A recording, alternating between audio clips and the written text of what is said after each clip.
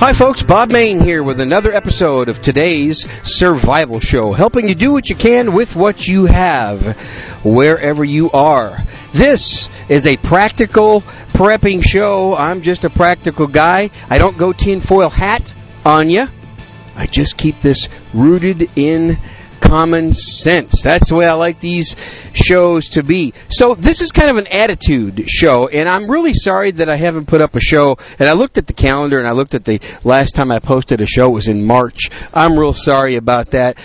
I haven't neglected prepping. I haven't neglected everything. I still do as much as I possibly can, and I do what I can with what I have, wherever I am. It's just been, well, most of you know, it's just been covered. I've been covered up, busy. I am back to work full time now. Praise God for that. I am on the road to recovery. The Lord is the great healer, and right now I'm cancer free. I'm a little bit nervous. Next week I have to go to MD Anderson in Houston for my checkup for 3 different tests, cancer screenings and things like that. So please keep me in your prayers that they will be clear and that I'll remain cancer free, but I am dealing with my wife's ALS challenges. Oh well, you know what?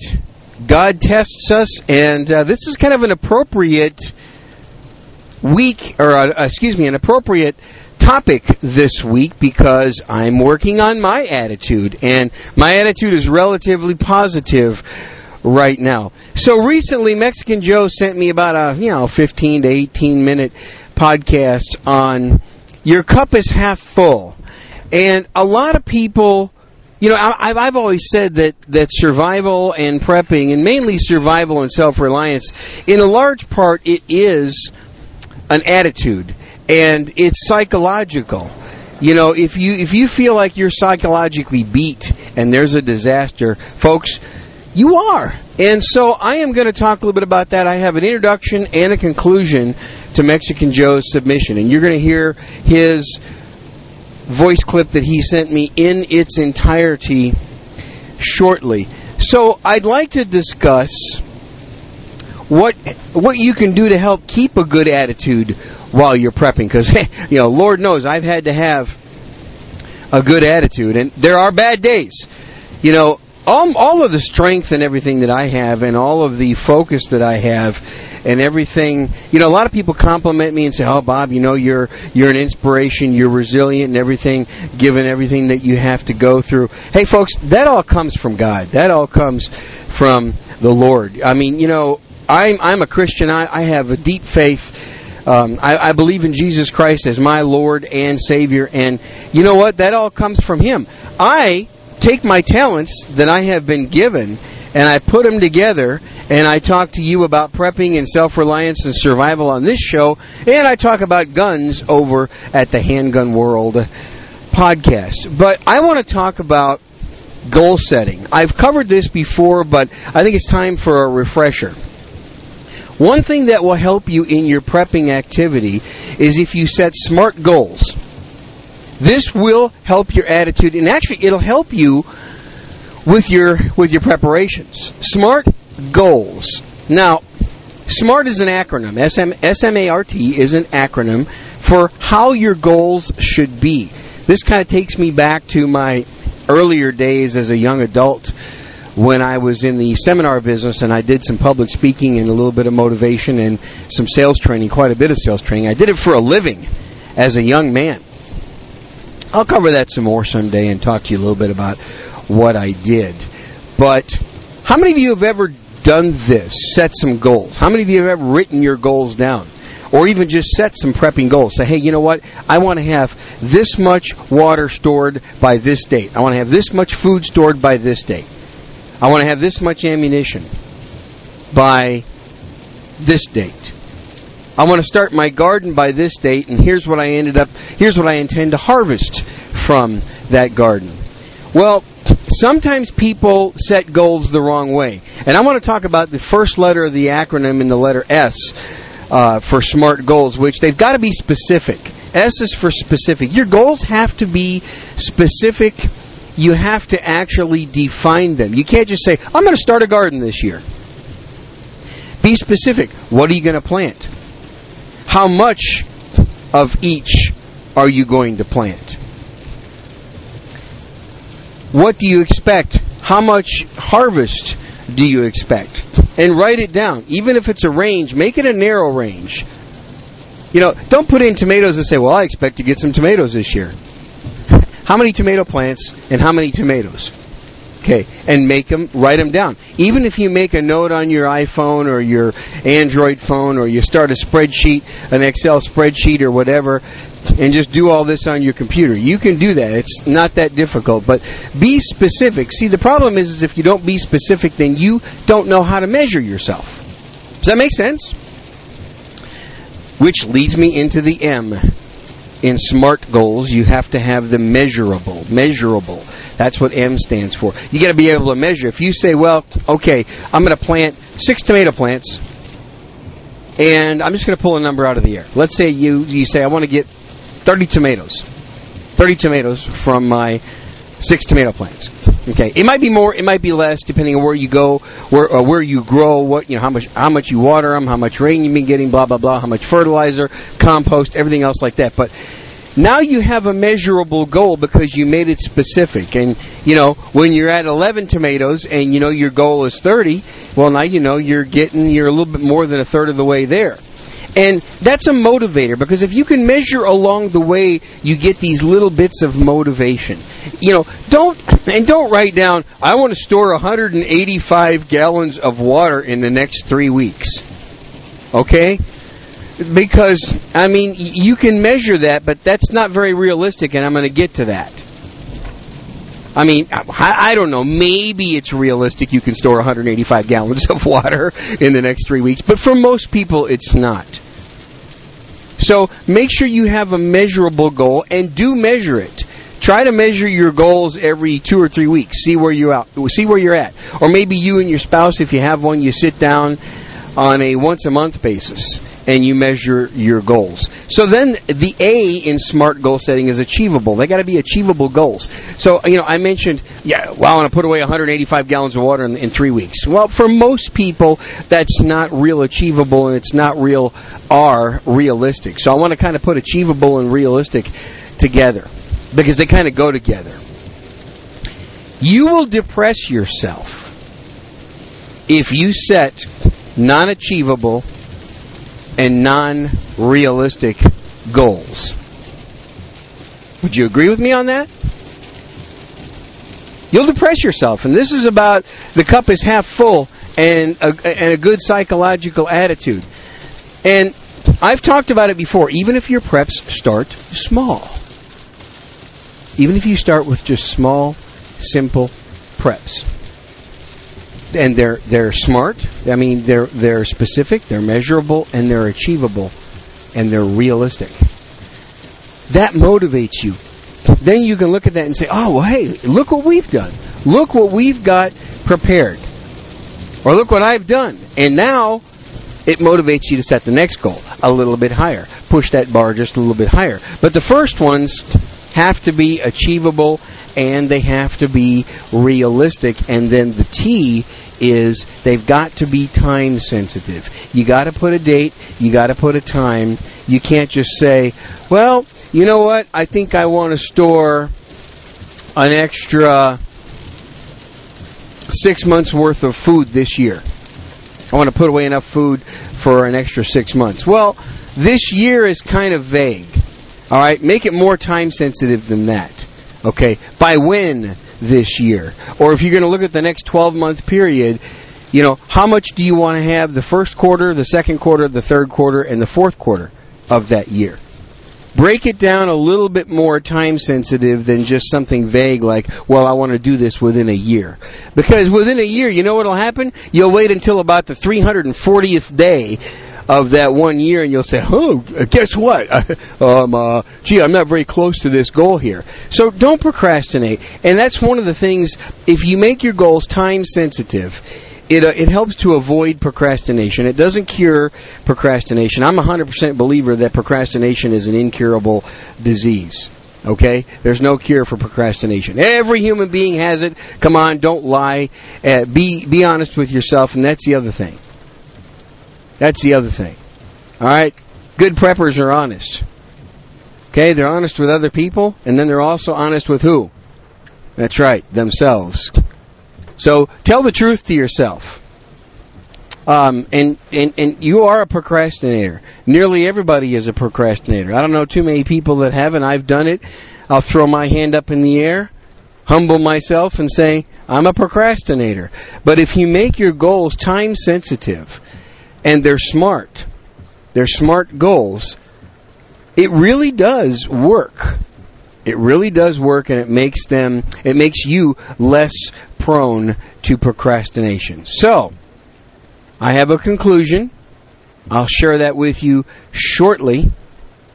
Let's take a quick break, and let's listen to what Mexican Joe had to say about attitude and keeping your cup half full.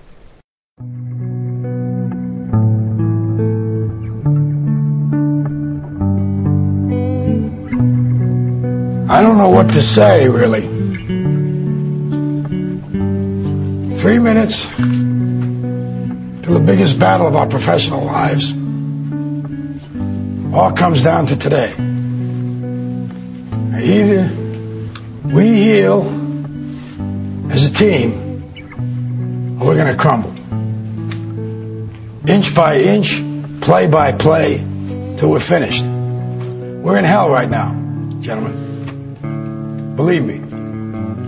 And we can stay here, get the shit kicked out of us, or we can fight our way back into the light. We can climb out of hell. 1 inch at a time. Now, I can't do it for you. I'm too old. I look around, I see these young faces, and I think, I made every wrong choice a middle-aged man can make. I pissed away all my money, believe it or not. I chased off anyone who's ever loved me. And lately, I can't even stand the face I see in the mirror. You know, when you get old in life, things get taken from you. I mean, that's part of life. But you only learn that when you start losing stuff. You find out life's this game of inches. So is football. Because in either game, life or football, the margin for error is so small. I mean, 1/2 a step too late or too early, and you don't quite make it. 1/2 second too slow, too fast, you don't quite catch it. The inches we need are everywhere around us. They're in every break of the game, every minute, every second. On this team, we fight for that inch. On this team, we tear ourselves and everyone else around us to pieces for that inch. We claw with our fingernails for that inch. Because we know when we add up all those inches, that's going to make the fucking difference between winning and losing. Between living and dying. I'll tell you this, in any fight, it's the guy who's willing to die who's going to win that inch. And I know if I'm going to have any life anymore, it's because I'm still willing to fight and die for that inch. Because that's what living is. The 6 inches in front of your face. Now, I can't make you do it. You got to look at the guy next to you. Look into his eyes. Now, I think you're going to see a guy who will go that inch with you. You're going to see a guy who will sacrifice himself for this team because he knows when it comes down to it, you're going to do the same for him. That's a team, gentlemen. And either we heal now as a team, or we will die as individuals. That's football, guys. That's all it is. Now, what are you going to do?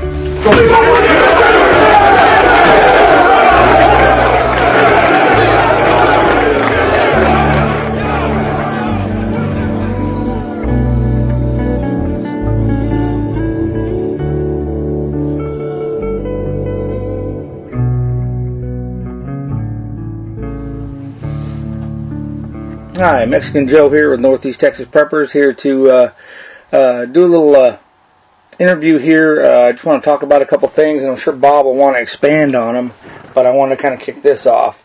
It's kind of something that's come to my attention that there's problems with people in general, but also with preppers, and preppers need to really have the upper hand on this.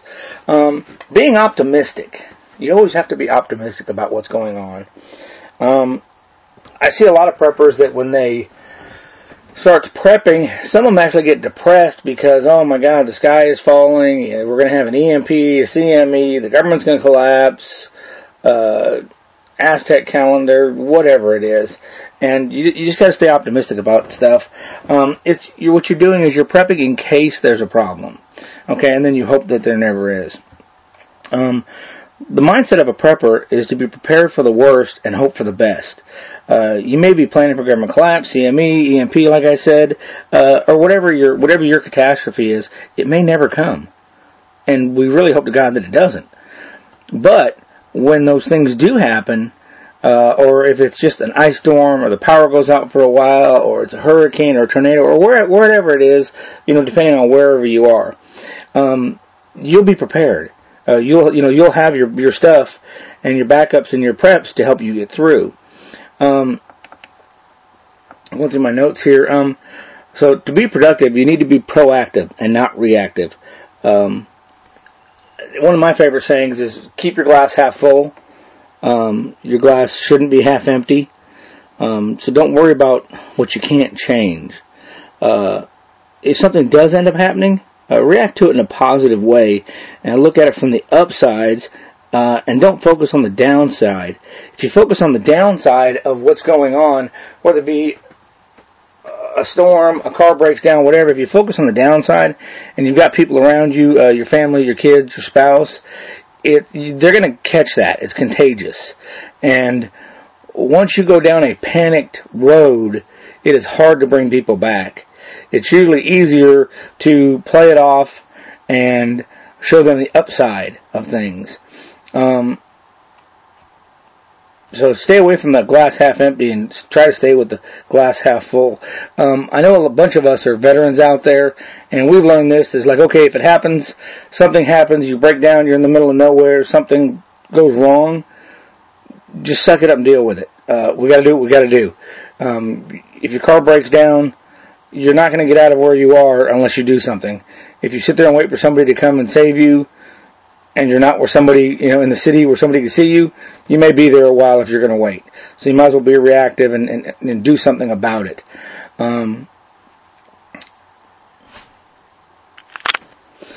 There will be times when you do have to react, but because you've been proactive before, your reactions and options will be far greater than if you had not planned at all.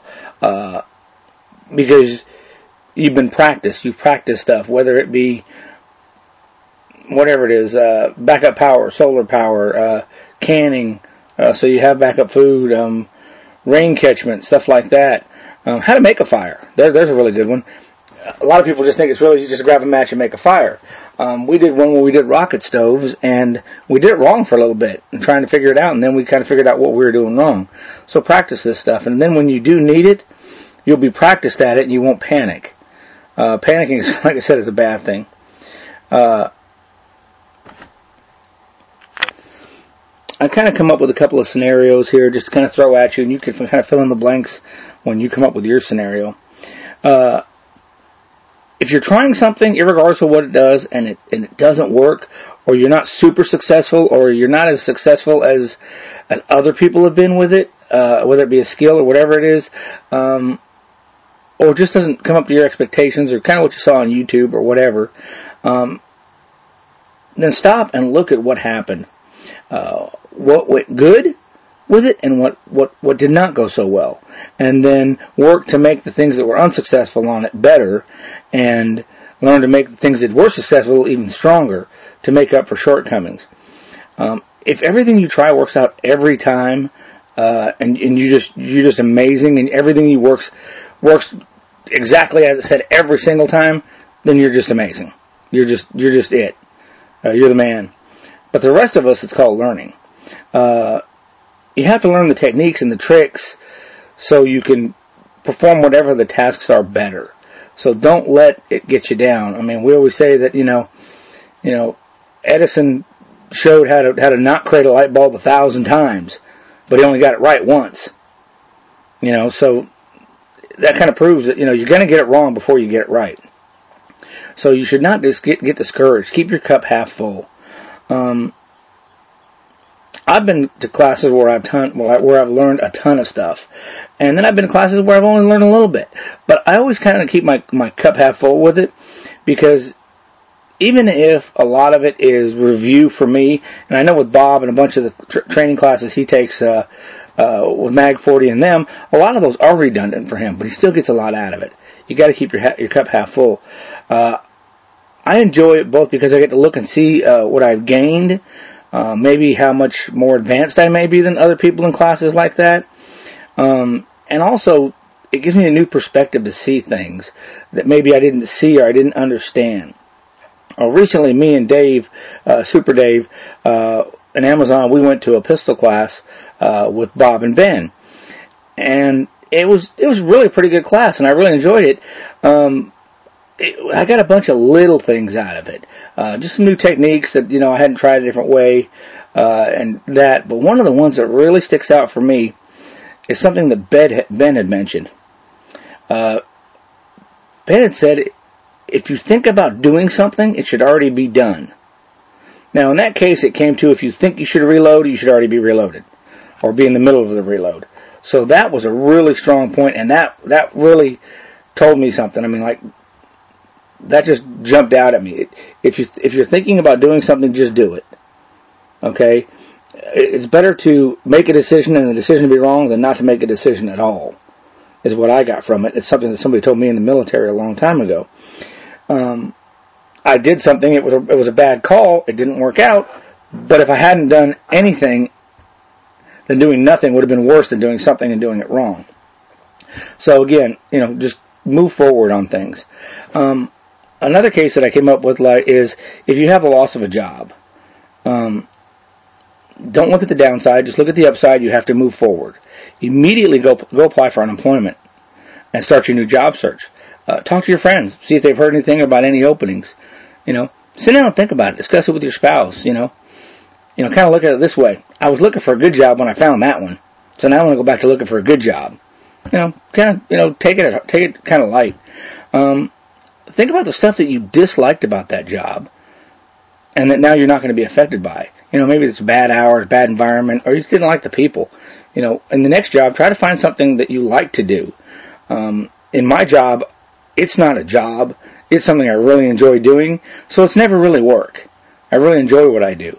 And I hope I never lose a job, but if I do, I'll just move on to something else. It's just, I can't sit there and cry about it. If I do, nothing's going to change.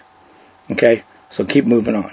Another case I came up with was if you had something like a tree limb comes through a window or a roof during a storm, and we get that out here in Northeast Texas quite a bit.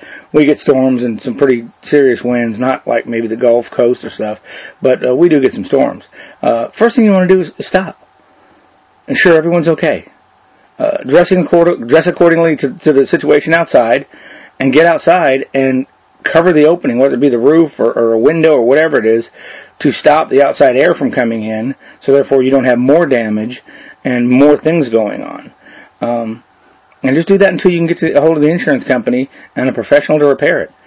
Sitting there crying about it and whining about it's not going to get it fixed. Immediately, you just have to patch it, get it out of the way. Or another thing you could do is just close the door to the room and stay out of the room and let that room endure whatever it has to endure, and just keep your family safe. And just deal with it from that end. Just move forward. Another case I came up with is, and this one's a little grim, but I've been told I'm kind of a robot at times, is the case of an illness or even death. I know that a lot of us deal with this kind of stuff. I've got aging parents. I help out with my dad. Just different things like that. People get sick. There's accidents, and illnesses where people die. If there's an illness or an injury, you have to believe that everyone will be okay. Keep reassuring people that everything's going to be okay. Because in the end, it's going to be okay. It may not be the way you want it to turn out, but it's going to be okay. Thinking that worse won't help anything. It'll make it worse for everyone, especially the person who's sick or injured. They're going to need positive reinforcement. If you sit there and, you just, oh man, you look bad. Man, I don't know. I don't think you're going to make it. I don't think that's really going to help them out a whole lot. Now, on a side note, the guys that I hang out with, all of us, we joke around like that, and it's kind of a way to jack with each other, and I'm sure you've seen it in movies, where it's like, man, that cut is not going to get you girls, so don't even try it. Just joking around with each other, and we keep it lighthearted. That's why guys in the military do that. They keep it lighthearted to kind of get you laughing, lift your spirits a little bit. We all know that this could be bad. So, just lift the spirits, cup half full.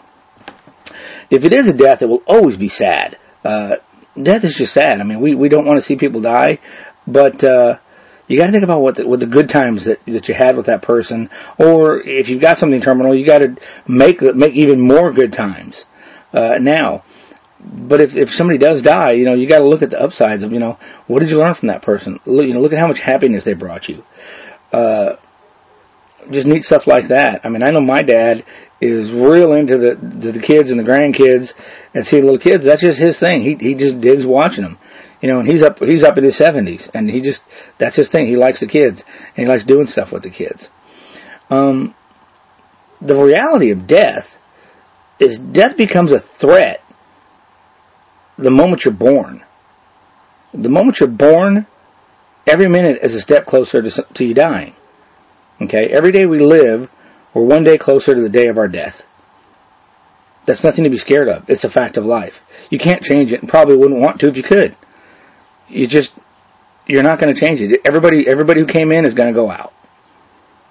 So, remember the good times, and without the bad times, you wouldn't have good times. So I just kind of wanted to touch base with everybody and just keep your cup half full. I see, a lot of people that just want to whine about every little thing, and you're putting yourself in a worse mood. And then if something else happens right behind it, oh my God, that makes it even worse. And then you're gonna start finding stuff, and every little thing is a little bitty thing, but you're turning it into this huge mountain that it's not. As each thing happens, take it, assess it, figure out what to do about it, at least get a plan down, or just set it on a shelf and let it sit while you figure it out. I've had problems where I don't know what to do about them, and I just shelf them. There's nothing I can do about them at the moment. So I just leave them alone. And then the next day or a day or two later, I've had some sleep, I've had some rest, I've got my mind off it, and boom, it just jumps into my brain.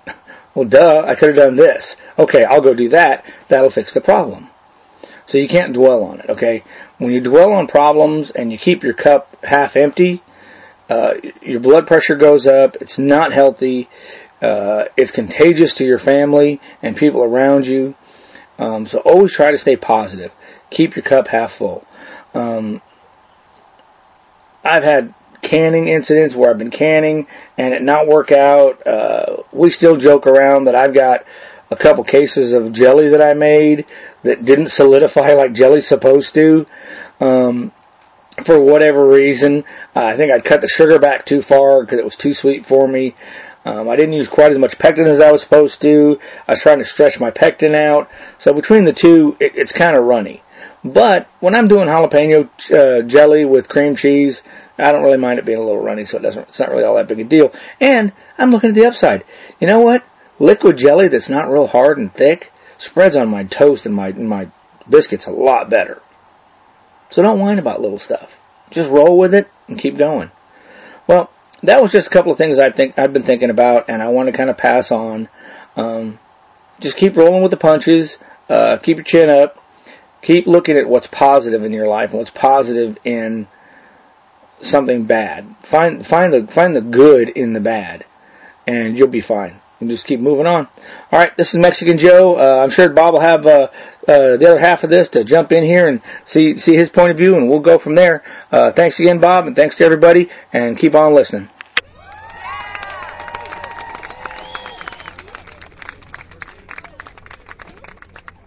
All right, thank you, Joe. Very nice job. Hey, by the way, folks, I am in the mobile studio, and I'm driving in the pouring rain. Don't worry, I'm being safe, but if you hear a little background noise, that's mainly what you're hearing.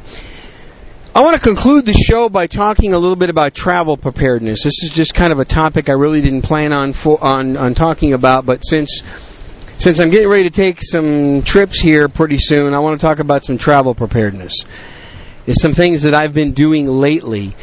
I don't know how many of you travel, but sooner or later somebody's going to travel somewhere. And let me talk about some portable preps that you can easily take along with you. First of all, I take plenty of flashlights with me. Normally I've got 2 and sometimes 3 flashlights with me. Now, a flashlight always goes on the airplane with me. Always, always, always. I got a Surefire flashlight that's got the crenulated bezel. Never had a problem. They've never questioned it, never asked me. Of course, my plan is, if TSA ever asks me why I got this flashlight, I'm just going to say, because I'm afraid of the dark. And we'll see what they have to say about that. Or, in case this plane goes down and I can't see and I survive, I want to be able to see what I'm doing. No, I don't want to talk about that either. TSA agent may not take that too kindly, but hey, I'm just afraid of the dark. That's why I bring this flashlight. Flashlights are immensely useful. You wouldn't believe how useful they are in a lot of different ways. And so make sure that you keep plenty of those with you. They're easy, they're portable, they're easy to transport, and things like that. So you should have a little bit of a go kit, so to speak, a little traveling go kit. When I travel, I take a lot of medications. Some of you might not. You're lucky if you don't. I do not take all of my medications with me if I'm traveling by myself. I figured that if the airlines loses my bag, I certainly don't want all of my medication supplies being lost with that bag. I take about 2 or 3 days more than what I feel like I'm going to need. So if I'm going away for 2 days, I normally take 4 days worth of medicine. And what I do is I get little plastic bags and I label them nighttime and morning medicine, because I take my medications twice a day. And so I have a bag for my morning medications, and I have a separate bag for each of my evening medications, and then they're marked by the day. They're marked 1, 2, 3, or 4, depending on how many days I'm going to be gone. And like I said, I take an extra couple days. So if, God forbid, my bags should get lost, I'm only losing 2 days worth of medication. I've seen people, in fact, I've been guilty of this. I've done this before. I just throw the whole bottle of medication in there and take it with me. Don't do that. It's the lazy way of doing it, and I've done it. I'm going to say I've done it, and then I realized later, what a stupid move that was. And if I should happen to run out of the extra medication that I bring along, then, I use Walgreens as my pharmacy. I figure there's probably a pretty good chance, unless we're in a stink hit the fan situation that's really bad, I can probably get to a Walgreens and I can usually talk them into emergency supplies. Or I can get my wife or a friend to go to my house, and if FedEx and UPS is running, I can have them FedEx or UPS more medication to me. Again, I'm playing the odds here, but I think the odds are very good that I'm not going to need more than an extra couple days of medication. And that is, if I should happen to get stranded, if my flight gets stranded, if there's bad weather and they cancel all flights, as long as the flights aren't canceled for more than 2 days, I'm good on my medicine. So that's a little thing that you might want to think about.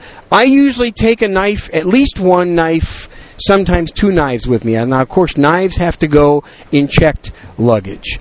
If you are the kind of traveler where you are flying and all you take is carry-ons, you're probably not going to be able to get away with taking knives. You can take flashlights, but you're probably not going to be able to take knives. This is one of the disadvantages of being one of those flyers that carries on everything. I used to be that kind of a person, but then I realized, I want to take more stuff. I can't be all that prepared if I expect to carry on everything, because you're limited with what you can carry on, and you're limited to the space and things like that. So I always have at least one checked bag. Yes, I know some airlines charge for that. Normally, 90% of the time I fly Southwest Airlines because Southwest Airlines out of Texas is awesome.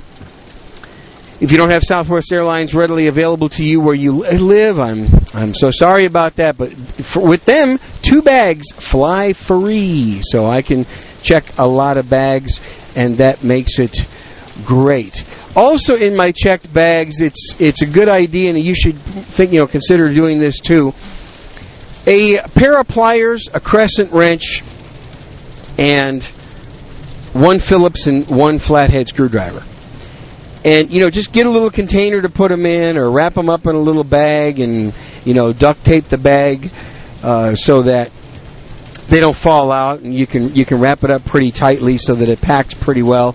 If you're going to be gone a long time, that's not a bad idea. Now, when I travel for business, I've got these tools with me because oftentimes I have a demo case to demo my products that I sell. And so in my demo case that gets checked, I've got just some basic tools. But if you're not like me, if you're not a traveling salesperson like me, and you're not taking a demo case, you'd be surprised how, there's some room to fit this into checked luggage. Again, you're going to have a problem if you're carrying on and you're trying to get screwdrivers and things like that through TSA. It's just probably not going to work.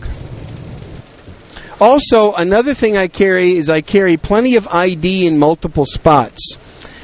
And in other words, here's what I do. I've got a couple different concealed carry licenses. I have a Texas resident concealed carry license, and I have a Utah non-resident concealed carry license. And the Texas one stays on me all the time, but the Utah non-resident is in a different bag. If something should happen to me, and people are going through my bags, and let's say, for example, for some reason I lose my wallet, but something happens to me and I can't speak, or I'm not unconscious or whatever, and they're going through one of my other bags, they may find the Utah concealed carry license, and of course, because I'm a non-resident, it's got my name and my San Antonio address on it, so they can at least identify me. It's very important that you be identifiable. If you have allergies to medication, it's a very good idea when you're traveling to wear a wristband or a necklace that states what you are allergic to. In case EMTs have to give you medical attention, you certainly don't want them giving you something that you're allergic to, right? So think about some of these basic things like this. You also might want to think about money. Now, I'm a big believer in cash, and I'm not going to make this information too public here. I'm not going to talk about how much cash I take with me and what I do with it. But I will tell you this. When I go on a trip and I take cash, and cash is king. Cash is king. What if the system goes down and they can't process credit cards anymore for payments? But they'll take cash. You got to have some cash. I don't keep it all in one place. Bad move to keep cash all in one place. Okay? If that bag gets lost or your wallet or purse gets lost, there goes all of your cash. If you got cash in 2 or 3 different places and you lose one, you've maybe only lost a half or a third of your cash. Just common sense stuff here. Rooted in common sense, but you'd be amazed how many people don't think about this kind of stuff.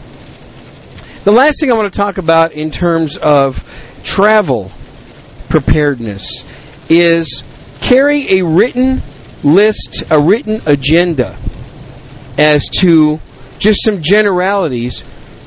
What are you going to do in each place that you go to, how long do you expect to be there, and who you're going to see. And I'll tell you why you want to do that, okay? If something happens to you, again, if you're unconscious, God forbid, if you should be killed when you're traveling.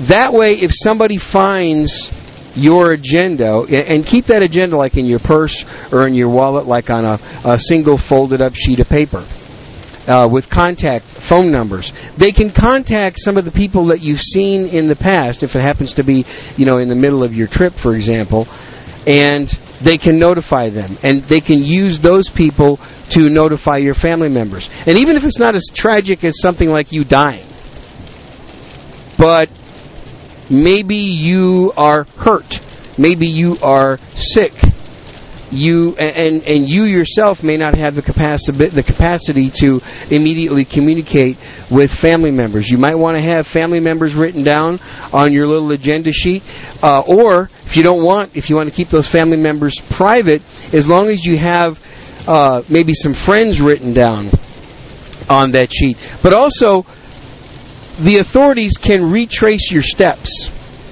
and they can call the last person or the last two people or the last three people that you've seen, especially if you go missing. If you go missing, they can find out, okay, well, when's the last time that you saw Bob? We see that he was at your place yesterday and he was someplace else the day before. And they can start asking them questions and things like that. And it's one of the reasons why.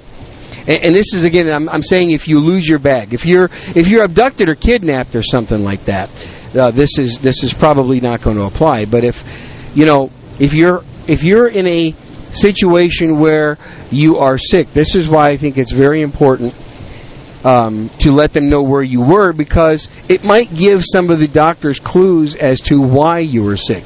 Maybe you were in a state or a part of the world where you might have caught something, okay? And the doctors can look at that and say, oh, guess what? He spent 3 days in this place. Maybe he's come down with XYZ disease, and here's how we're going to try to diagnose that and maybe treat him for that. I don't mind having the names and numbers of my family members with me. I mean, phone numbers.